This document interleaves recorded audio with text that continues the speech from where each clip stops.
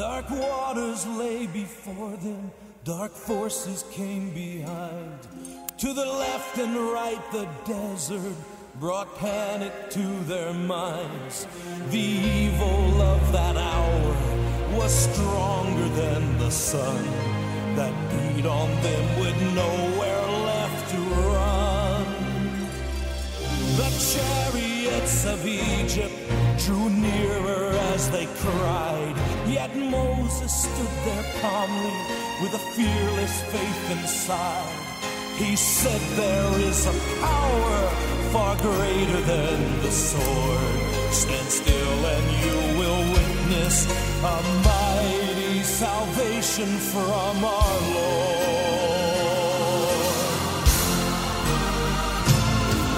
And then the Red Sea parted, for now there was a way to enter in rejoicing to victory that day. Yes, then the Red Sea parted. At last they could go free, with Pharaoh's army buried in the sea.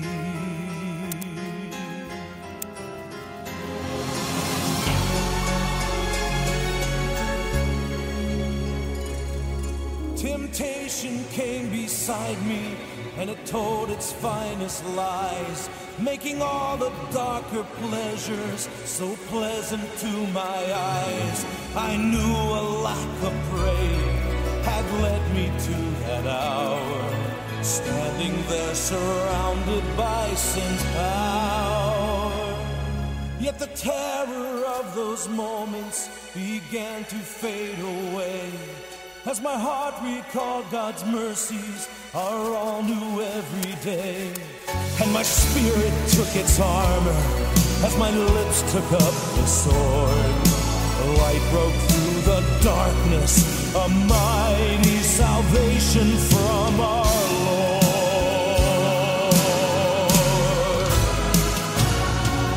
And then my Red Sea parted, and now there is a way to enter in rejoicing to victory that day. Yes, then my Red Sea parted. At last I could go free, like a child of Israel at my own Red Sea.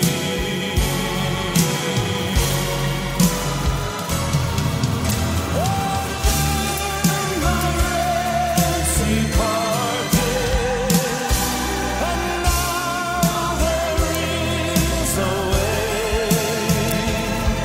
to enter in rejoicing to victory that day.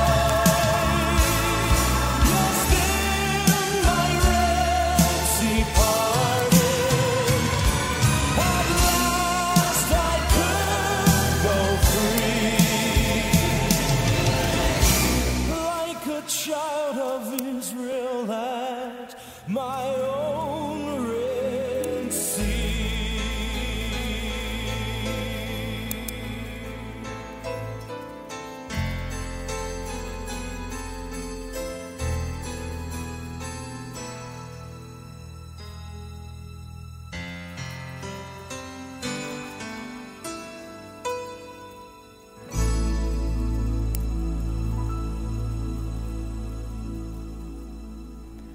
Thank you for joining us today. You're listening to Pilgrim's Progress, brought to you by the National Prayer Chapel.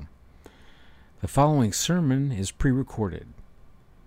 Life on God's terms. Almighty God, we've been so accustomed to living life on our own terms that it comes as a shock when we discover that we must live life on your terms. I ask today that you would make this plain to our hearts. Would you unveil this, that we might be ready for that great judgment day? Thank you, Jesus. I pray in your holy name. Amen. We are very accustomed to living our life by our own terms, deciding what we will like and what we will not like, deciding where we will go and where we will not go. After all, we're in charge of our life, or so we have thought. And so we're pushed one direction by circumstances, and then other circumstances arise and they push us another direction. And then in all of that, we try to sort through and do what we would like to do. The Scriptures teach us that we must live life not on the terms of the circumstances that surround us. We must live our lives based on the Word of the living God. So immediately the story of Daniel comes to my mind. This young man who has been at court, who always is able to sit at the table of the Lord, knowing that it is the Lord's provision that is taking care of him, knowing that he lives in this awesome nation of Israel that is ruled over by God Almighty, knowing that every day the sacrifice is being offered in the tabernacle, in the temple, knowing that every day the lamb will be brought forth. He has great comfort and great confidence in the God of heaven. He in no way wishes to defile or to disobey this awesome God. I'm sure his heart was grieved by what he saw going on amongst his brothers and sisters. But Daniel's heart is pure. It is clean before God. But suddenly into all of this beautiful life of submission to the Lord God of heaven comes the wicked king Nebuchadnezzar. Daniel, the first chapter, in the 3rd year of the reign of Jehoiakim, king of Judah, Nebuchadnezzar, king of Babylon, came to Jerusalem and besieged it, and the Lord delivered Jehoiakim, king of Judah, into his hand. This was God who did this. Daniel was no longer allowed to live life according to his expectations of what God should do, because suddenly God came, reached into that kingdom, grabbed Daniel with some other worthies, and suddenly they found themselves stripped naked, shaved, in chains, walking to the capital of this wicked Nebuchadnezzar, not knowing if they were to live or die. And it was God who did it. It was God who stepped in, because Daniel was going to have to learn how to live life according to the ways of Almighty God. He had not sinned against the Lord. It was not his fault that he was taken into captivity. He had lived a pure life. He had worshipped in a worthy manner the King of Kings and the Lord of Lords. But it was God's will, because of the wickedness in the nation, to bring judgment on that nation. And now that judgment has also fallen on Daniel. And so Daniel is ripped up out of his family, and he is sent off to the capital of Nebuchadnezzar. Now in verse 8, we discover that Daniel resolves in his heart not to defile himself with the royal food and wine. In other words, Daniel is suddenly taken out of this womb, this awesome place from which he is being birthed. He is ripped up out of that place. He is taken over, and he's planted at Nebuchadnezzar's table. And he says, no, I am not going to defile myself with the king's food. Just because I'm in the capital of Nebuchadnezzar does not mean I will eat at his table. The food had been offered to idols. It included things like pork. It included foods that were defiling for him. And he said, I'm not going to touch it. He didn't say it in an arrogant way. He said it humbly. But he was determined in his heart that even though he was now in a foreign land, he would still eat at the table of Almighty God. In other words, Daniel's commitment to the Lord God of heaven was not changed because his circumstances changed. Oh, I want you to hear that today. Because our circumstances change should not in any way affect our worship to Almighty God.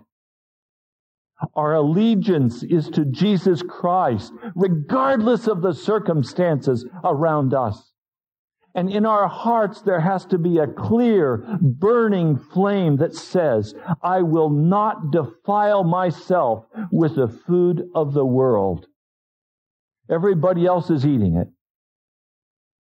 I'm not going to eat it. Daniel's request is honored. The test is given. 10 days on vegetables and other foods, not those from the king's table. And he's the healthiest of them all. They endure the training of 3 years.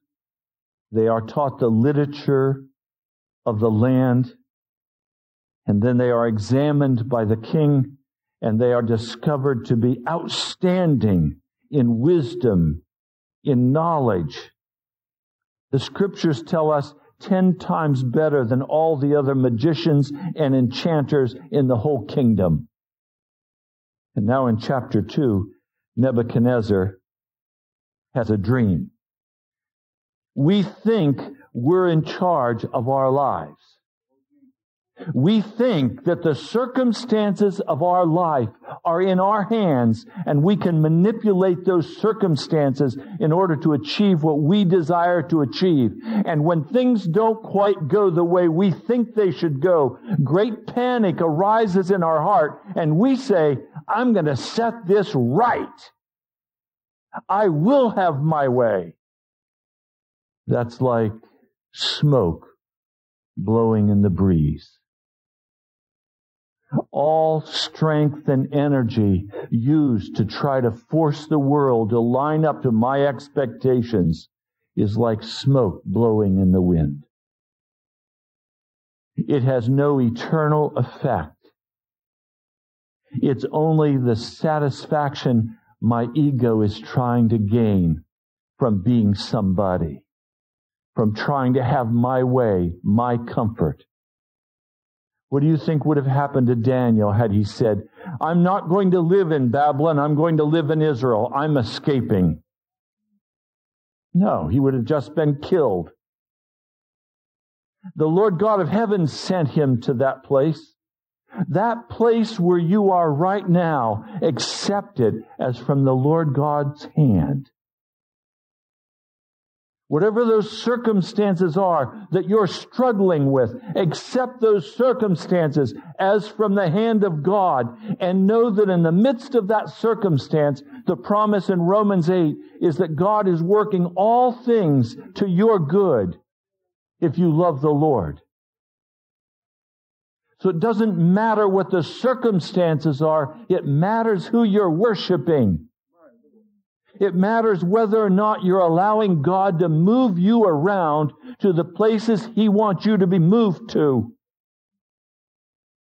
God will move us to some place, and we'll say, but I'm not comfortable, God. Well, nowhere in Scripture is comfort given as a standard for whether or not we should be someplace. Well, I can't afford this place. Well, nowhere in Scripture is affording a place a part of the requirement for being in God's will. To be in God's will simply means to be where He puts us and to cry out to Him if we have a question, and He'll answer it for us. Watch what He did for Daniel. Here's Daniel. He's a slave, essentially. He's been trained as a wise man. He is not a native of the land. He's sleeping comfortably in his bed. In the midst of that sleep, something is going on over in the palace that he has no knowledge of. Did you know something is going on right now about your life that you have no knowledge of? God is doing something right now about the National Prayer Chapel around this nation. We don't have any idea about what God's doing. The Lord has told us as a people that we are to pastor the nation, that we are to proclaim a gospel of righteousness and holiness to America. So we sleep in our beds. We have no concept of what God is doing out there. But He is moving. He is accomplishing His purpose. Now, you may not like part of what He accomplishes. Daniel was not excited about having to lose his home. Part of what God is planning out there right now may mean you lose your house. Part of what God is planning out there may mean you lose your job. You may have to lose your comfortable American lifestyle. Is that all right with you? Is it all right to let God do what God wants to do, no matter what it costs you and me? You have to decide that ahead of time, because whatever you decide, He's still going to do it. Yes. He didn't ask us to vote on His will. He asked us only to submit to His will. To not walk in rebellion against it, but to submit to it.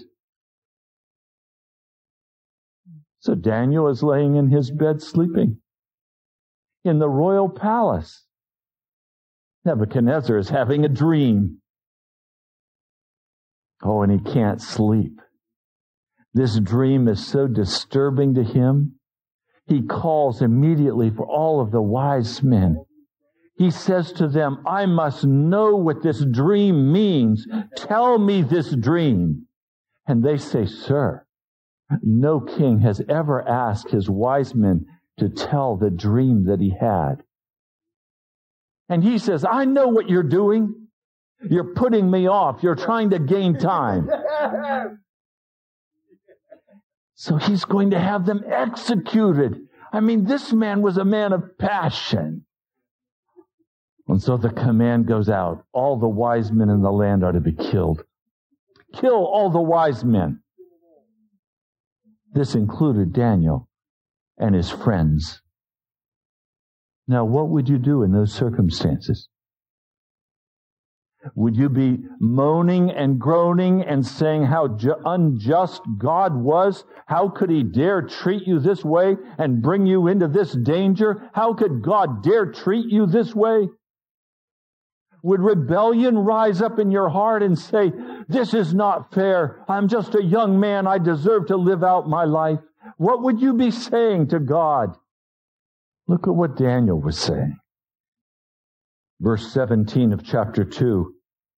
Daniel returned to his house and explained the matter to his friends, Hananiah, Mishael, and Azariah. He urged them to plead for mercy from the God of heaven concerning this mystery, so that he and his friends might not be executed with the rest of the wise men of Babylon. During the night, the mystery was revealed to Daniel in a vision. Circumstances look absolutely devastating. There is no way out. What man has ever dreamed another man's dream? Impossible, you say. Can't happen. His life is hanging on that narrow thread. He's going to be executed if he doesn't figure out what the dream is. How would you figure it out? Or would you collapse and say, it's all hopeless, I give up, go ahead and kill me? I mean, it seems to me that the human heart either wants to rise up in pride and arrogance or lay down in despair and die. There seems to be the two extremes that we constantly bounce back and forth between this extreme sense of self-confidence and this despair where we're going to die.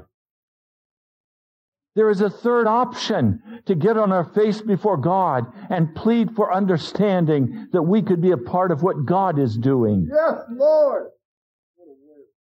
You understand, what God is doing really doesn't have anything at all to do with Daniel. Did you know that most of what God is doing in your life doesn't have anything to do with you? It has to do with something else that God is bringing to pass for the sake of His kingdom. You see, this is shocking to me because everything has to be about me. I mean, doesn't the whole world spin around me?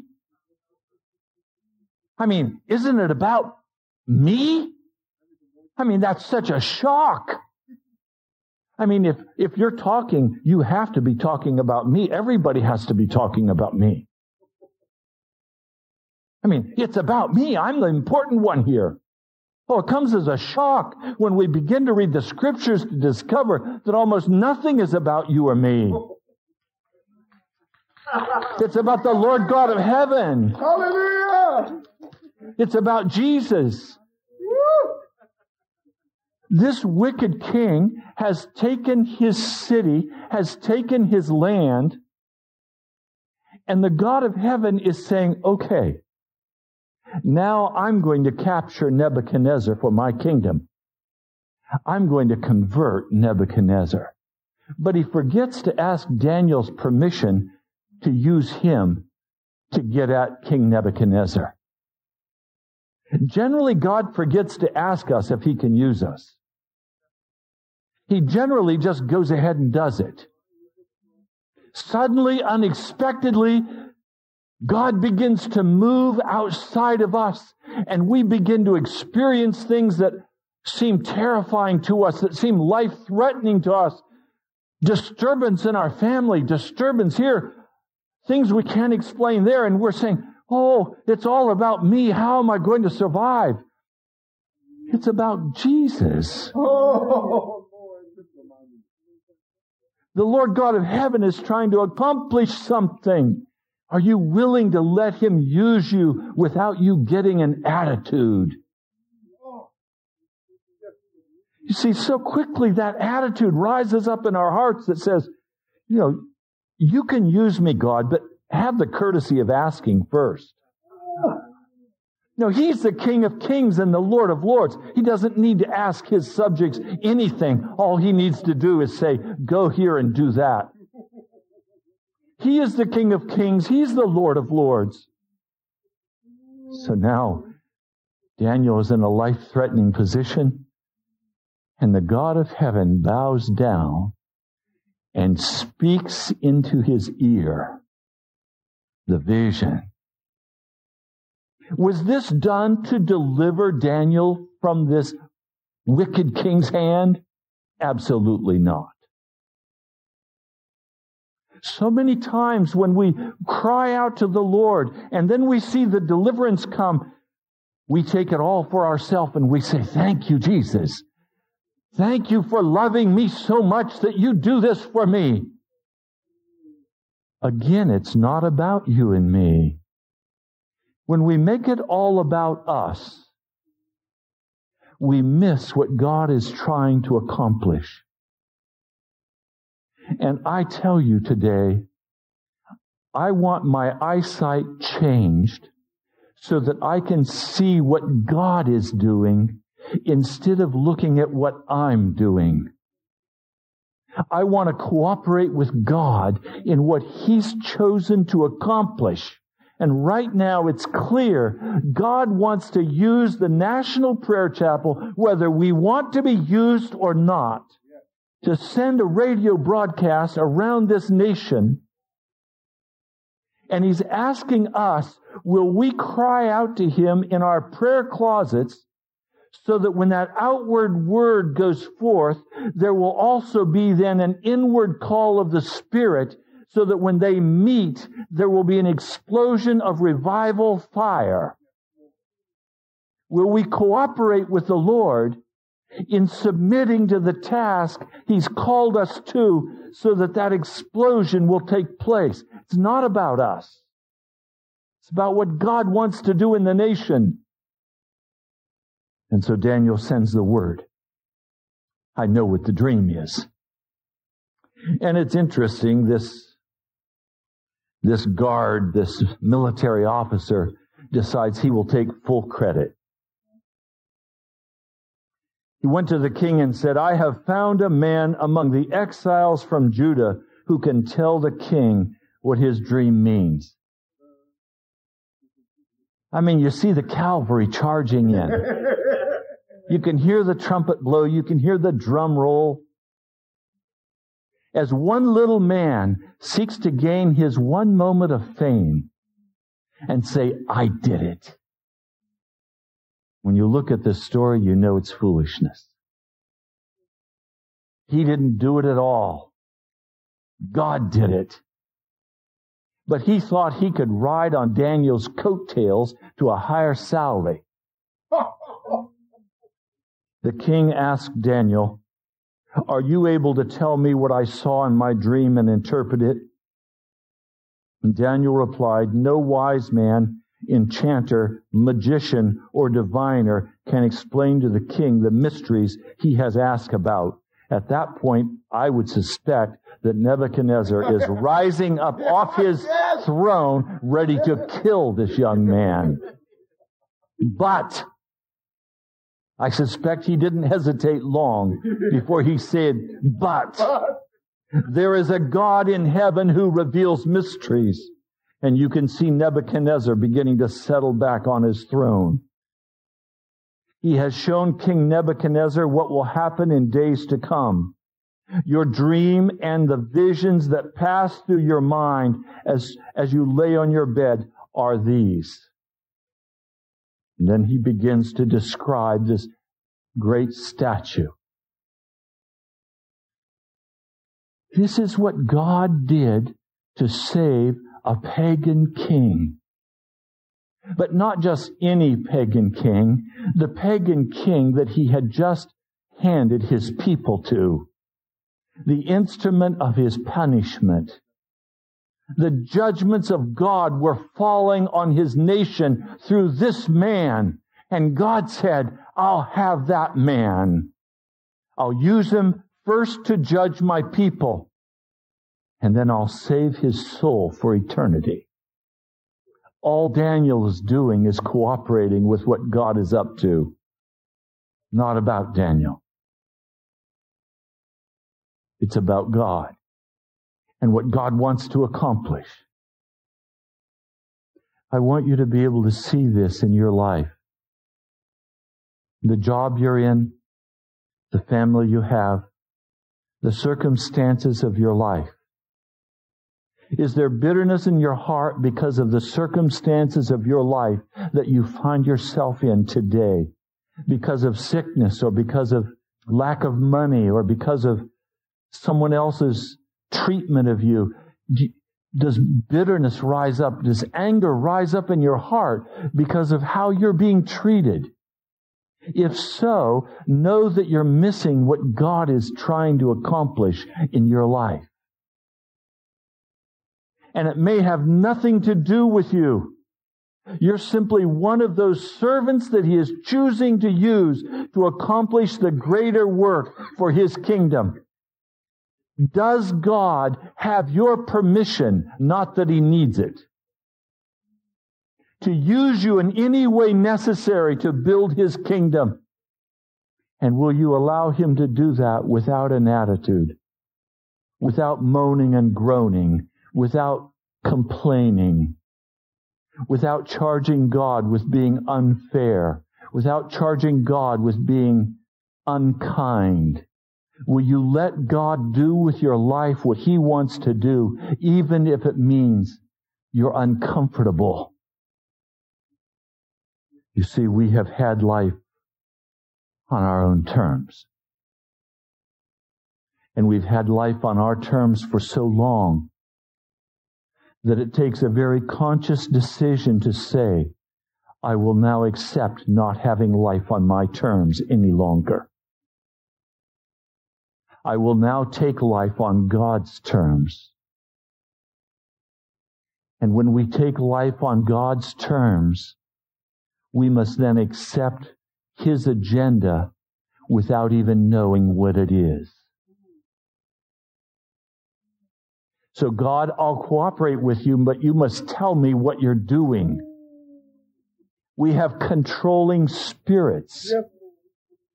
If you'll let me be in charge of this little piece of what you're doing, and let me tell you how it's supposed to operate, then I'm going to be cooperating with you, God. But if you don't let me have that authority, if you block me in that ability, I'll rebel against you, God. And then what will you do? Find out at the judgment day that he used me anyway.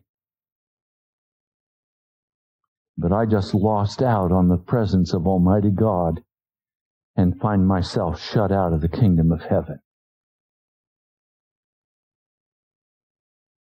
You understand that Satan's greatest pain is not going to be when he is cast into the depths of that fiery, burning lake. Now, his greatest pain is going to be when he discovers that God used him to accomplish his glory. Satan thought he was the noble and magnificent opposer of God. And God simply maneuvered around him and even used his rebellion for the sake of his kingdom. God will use even your disobedience for the good of his kingdom. But that will mean that you are left on the outside and not brought into the kingdom of Almighty God. I've been thinking a lot about judgment these last days, and I've been asking the Lord to give me wisdom and insight and understanding regarding the coming judgment.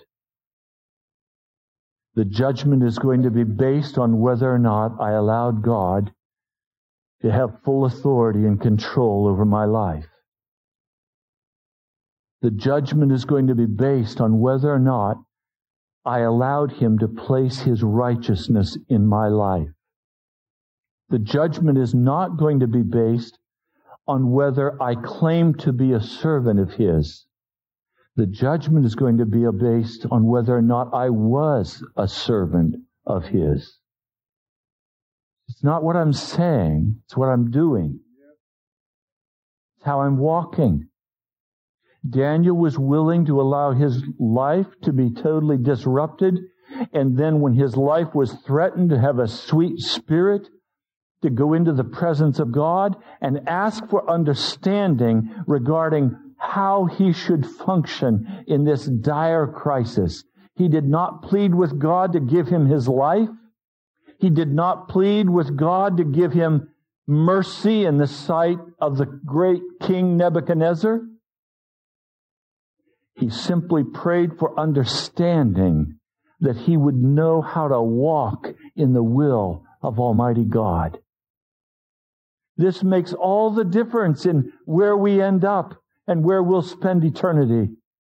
Heaven is going to be populated with people who have the righteousness of Jesus put into their hearts and who now submit with joy to the Lord Jesus Christ and who walk out day by day in obedience to his command, letting God use them even without their understanding for whatever he wants to use them for. Revelation, the 20th chapter. And I saw an angel coming down out of heaven, having the key to the abyss, and holding in his hand a great chain. He seized the dragon, that ancient serpent who is the devil or Satan, and he bound him for 1,000 years. He threw him into the abyss and locked and sealed it over him to keep him from deceiving the nations any more until the 1,000 years were ended. And after that, he must be set free for a short time. I saw thrones on which were seated those who had been given authority to judge. And I saw the souls of those who had been beheaded because of their testimony for Jesus and because of the word of God. They had not worshipped the beast or his image, and had not received his mark on their foreheads or on their hands. They came to life and reigned with Christ 1,000 years. The rest of the dead did not come to life until the 1,000 years was ended. This is the first resurrection. Blessed and holy are those who have part in the first resurrection. The second death has no power over them, but they will be priests of God and of Christ, and will reign with him for 1,000 years. When the 1,000 years are over, Satan will be released from his prison and will go out to deceive the nations in the four corners of the earth, Gog and Magog, to gather them for battle.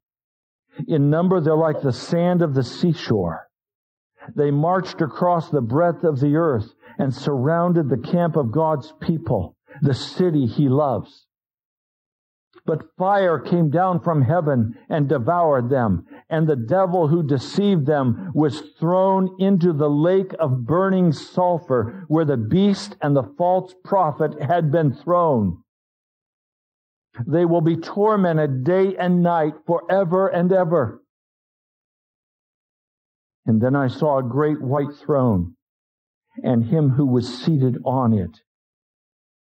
Earth and sky fled from his presence, and there was no place for them. You understand what I just read to you? I saw a great white throne, and him who was seated on it. We know that him who was seated on it is Jesus Christ. And his appearance is so awesome and so mighty and so powerful that the earth and the sky are no more. In other words, the earth with its buried Coke cans, its mountains of garbage, are gone. Can you imagine being in heaven, going out to plant your vineyard, turning over that rich soil and finding a Coke can or finding a diaper? No, that's not going to happen. This earth, as we know it, is going to be totally evaporated. It will no longer exist.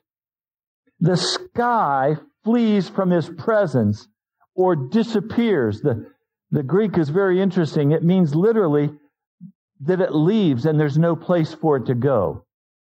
It's gone. That means the whole heavens, the galaxy that we're in is gone. The sun, the moon, the stars, they're gone.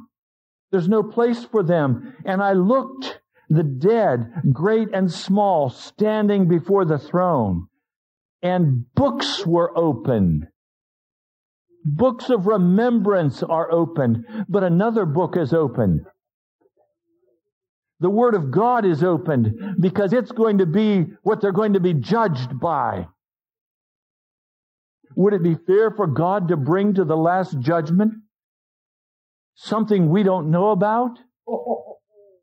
No, He's going to lift up His Word. We're going to be judged by the Word. That's what Jesus taught.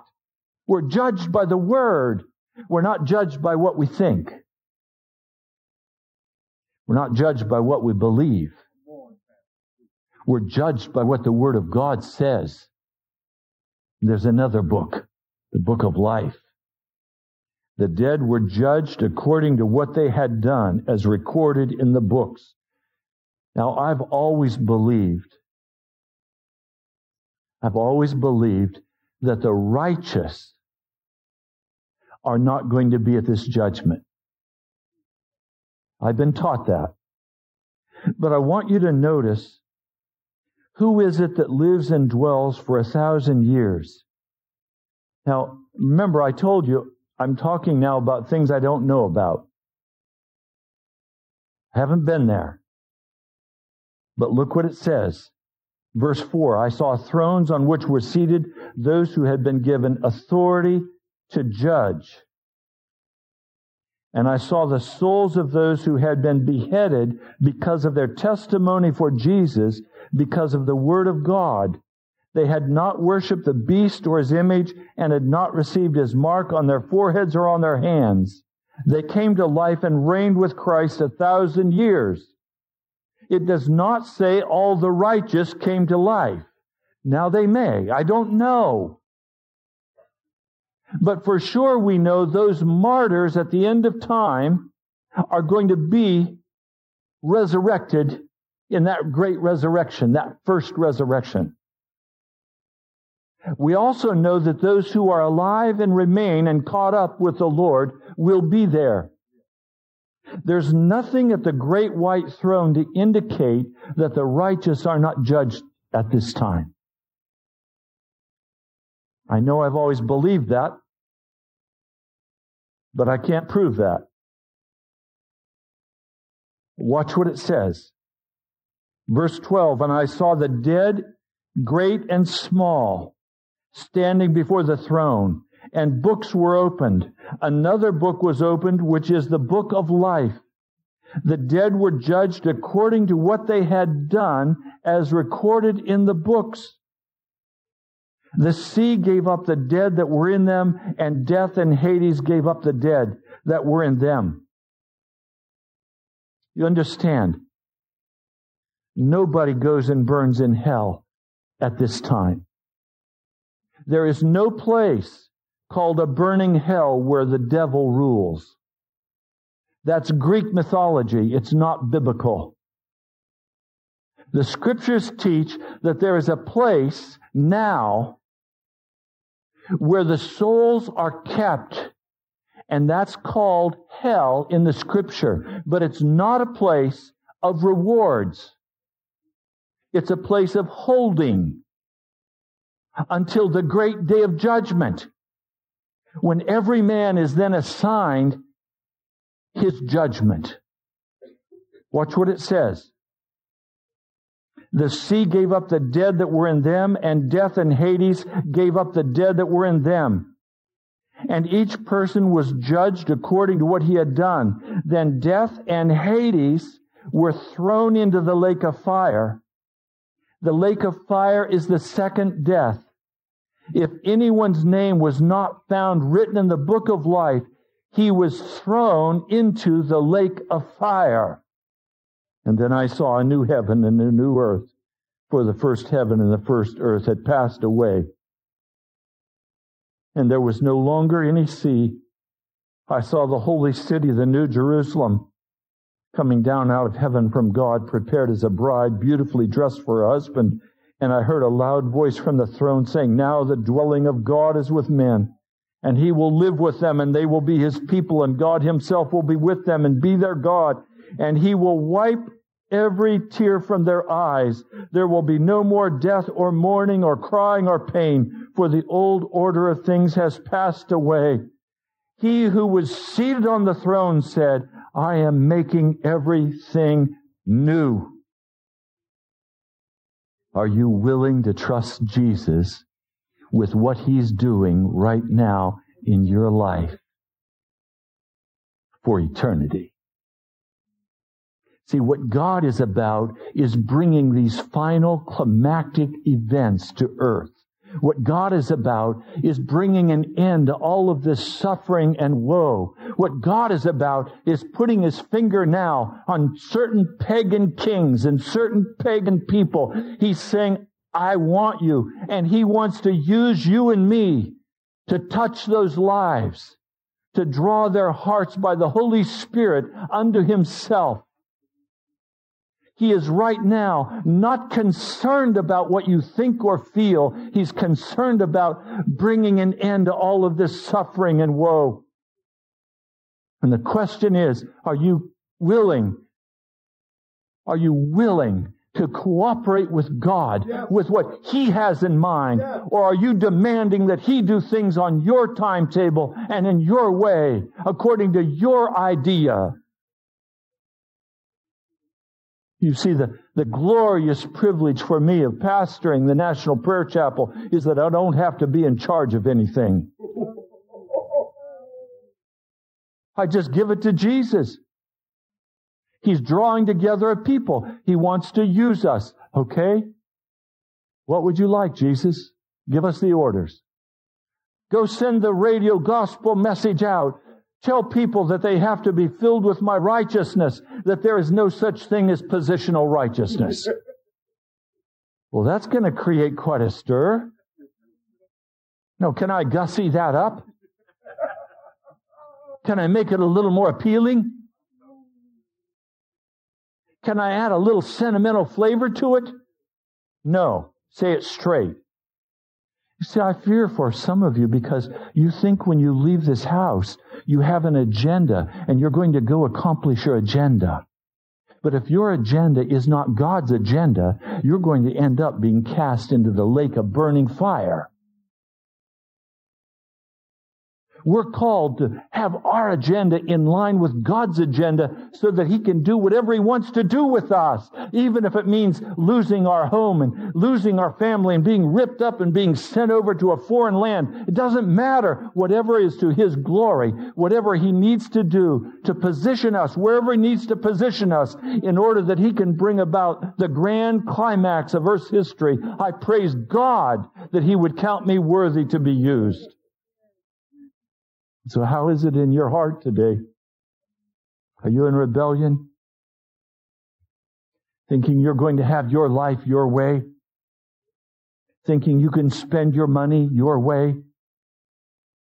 Or are you 100% sold out, committed to Jesus Christ, saying, use me, Jesus. Use me, Jesus, any way you choose.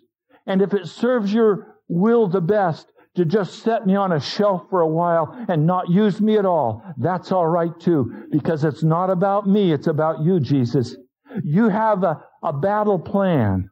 I choose to cooperate with your battle plan. I don't understand it. I don't read it. I read the scriptures and I don't even understand what they're saying sometimes. But God, use me however you choose. It's your battle plan. And I want to submit to you. I want to be in that great day. Yes, Lord. Praising your name and worshiping you. We worship. He's not left us in doubt with the outcome. Satan is going to be cast into that lake of burning fire. The false prophet, Muhammad, is going to be cast into that lake of burning fire. The beast power is going to be cast into that lake. And I'm saying, oh God, don't cast me into that lake. I claim today the blood of Jesus Christ. And I claim that with that blood comes righteousness and freedom from all bondage of sin. Deliverance from every bondage. Set free to serve. So today, are you living life on your terms? Are you living life on God's terms? Oh Lord, I've had almost all my life on my terms.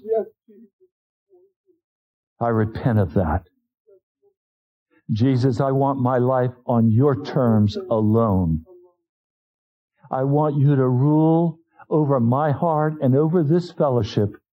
Do with us whatever you choose, Jesus. We have no agenda. We have no desire to be somebody or to be great.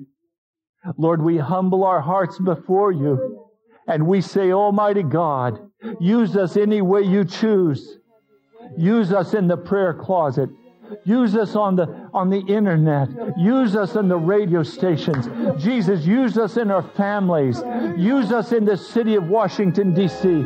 Jesus, use us any way you choose. We submit to you, Jesus.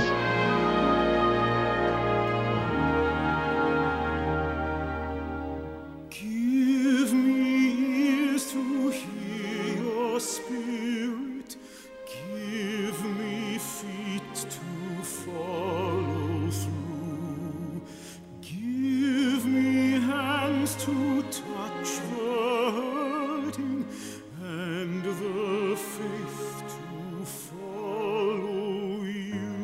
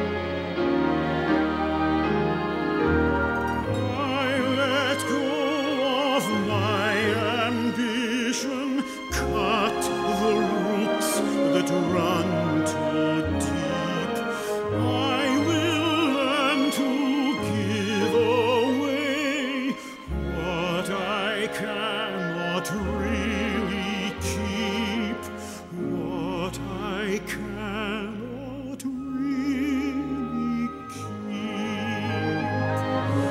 Help me see with eyes of faith, give me strength to run this race, and I will go where there are no easy roads, leave the comfort that I know. I will go and let this journey be my home. I will go. I will go.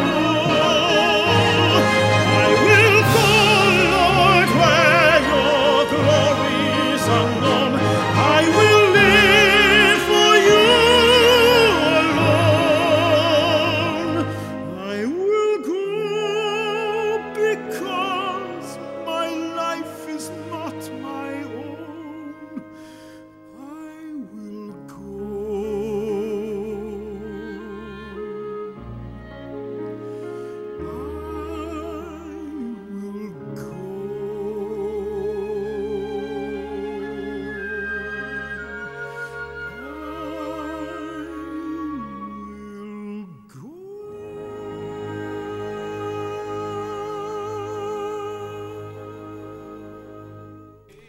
You've been listening to Pilgrim's Progress. I'm Ray Greenley, pastor of the National Prayer Chapel. Come visit us. I love you, my brother, my sister. I'll talk to you soon.